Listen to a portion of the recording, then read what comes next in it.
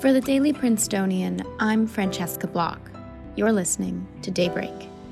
Last month, the Marriage Pact survey swept through campus, promising to find students their, quote, optimal marital backup plans through a mathematical algorithm. Today, on Valentine's Day, we learned from the students who helped bring it to campus and the students who received their matches to see how it went. It's Sunday, February 14th. When the Marriage Pact email first hit the inboxes of students on Princeton's campus last month, there was an immediate buzz. Students then started getting more emails stating that secret crushes were asking them to fill out the survey.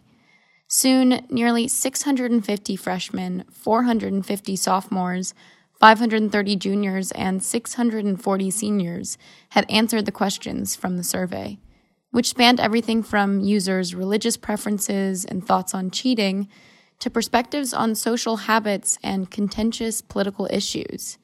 According to Phoebe Park, social chair for the class of 2021, the effort to bring the survey to campus was led by the undergraduate student government to promote social connection among students in a time where most of us were isolated and away from campus. We more hoped that it would be something that the campus buzzes about, like a collective shared experience that people can gossip about together, like just have something in common, like a shared experience outside of just like I was staying at home in the middle of the pandemic, or like I was drinking too much or not drinking at all during the pandemic, like more of a conversation starter. The Marriage Pact isn't unique to Princeton. According to their website, the survey is used in 6 different universities across the United States, including Stanford, where the service was first created in 2017. The website also boasts, potentially in a joking manner, that out of the almost 16,000 matches made, there's actually been one real marriage.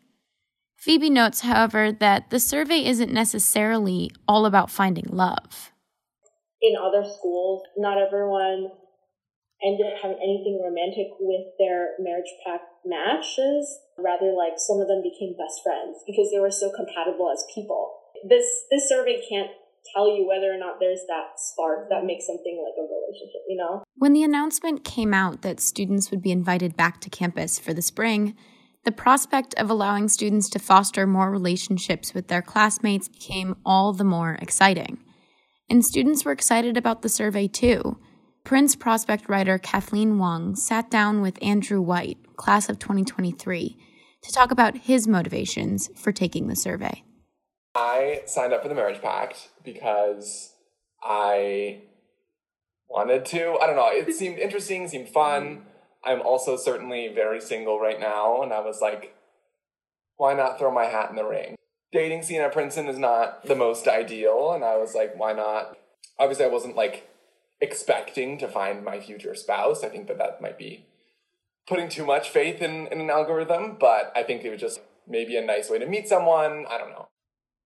As students anxiously waited for the results of the survey to reveal to them their, quote, perfect matches, the Marriage Pact staff worked to play off of that excitement, issuing teasers such as first revealing matches' initials rather than their full names, and sharing people's quote-unquote hot takes, meaning their survey answers which were different from most of the student body.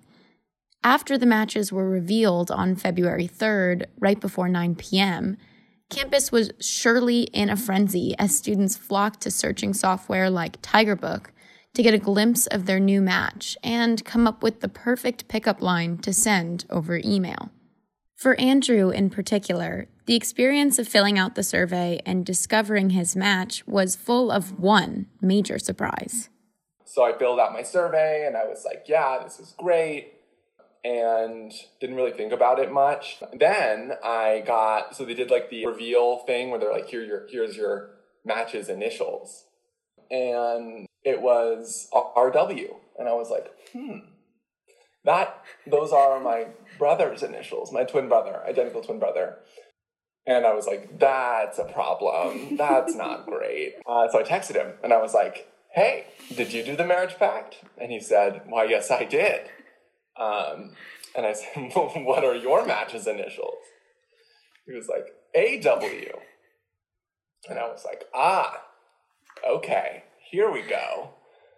That's fun. So I kind of just assumed that we had gotten matched.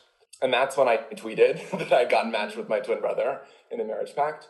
Turns out I was correct in that assumption. Got the email, 40 minutes later, that says, hello, your match is Reese White, and it's 100% match. And I was like, wow, 100%, that's something, isn't it? I mean, we are identical twins. We do similar things. We have similar personalities. So I guess it kind of makes sense that we are, I'm not going to use the word soulmates because that's creepy and weird, but like that we would be matched by an algorithm. For Andrew and other students on campus, the Marriage Pact survey and its algorithm was far from perfect.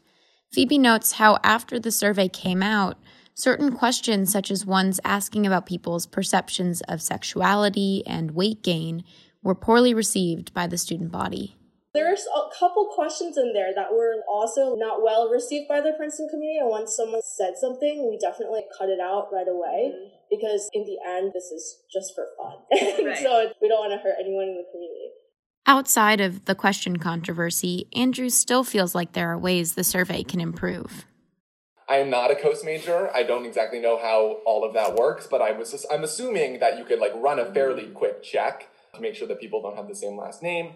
Otherwise, you could put in a do not match list, maybe just one person you're afforded. So you can't be like too picky or selective, but one person where you can be like, I don't want to be matched with this person. Be it a sibling, an ex, God forbid, like an abuser. Like those are all real possibilities that would be very disheartening to be matched with. Despite its shortcomings, the Marriage Pact still appeared to bring a little bit of life back to an otherwise less eventful social scene at Princeton. And at the very least, for Andrew, it did offer a pretty good story. So my first impression was that, like, as I said before, that it's not going to be perfect. As I said, I wasn't expecting to meet my husband, nor was I expecting to be matched with my twin brother. It's, at the end of the day, a funny coincidence. It gave me virality and attention online, and honestly, at the end of the day, it's for the best, you know? That's all for Daybreak today. Today's episode was written by me, Francesca Block, and produced under the 145th Managing Board of The Prince. Our theme was composed by Ed Horan, class of 22. For the Daily Princetonian, I'm Francesca Block. Have a wonderful day.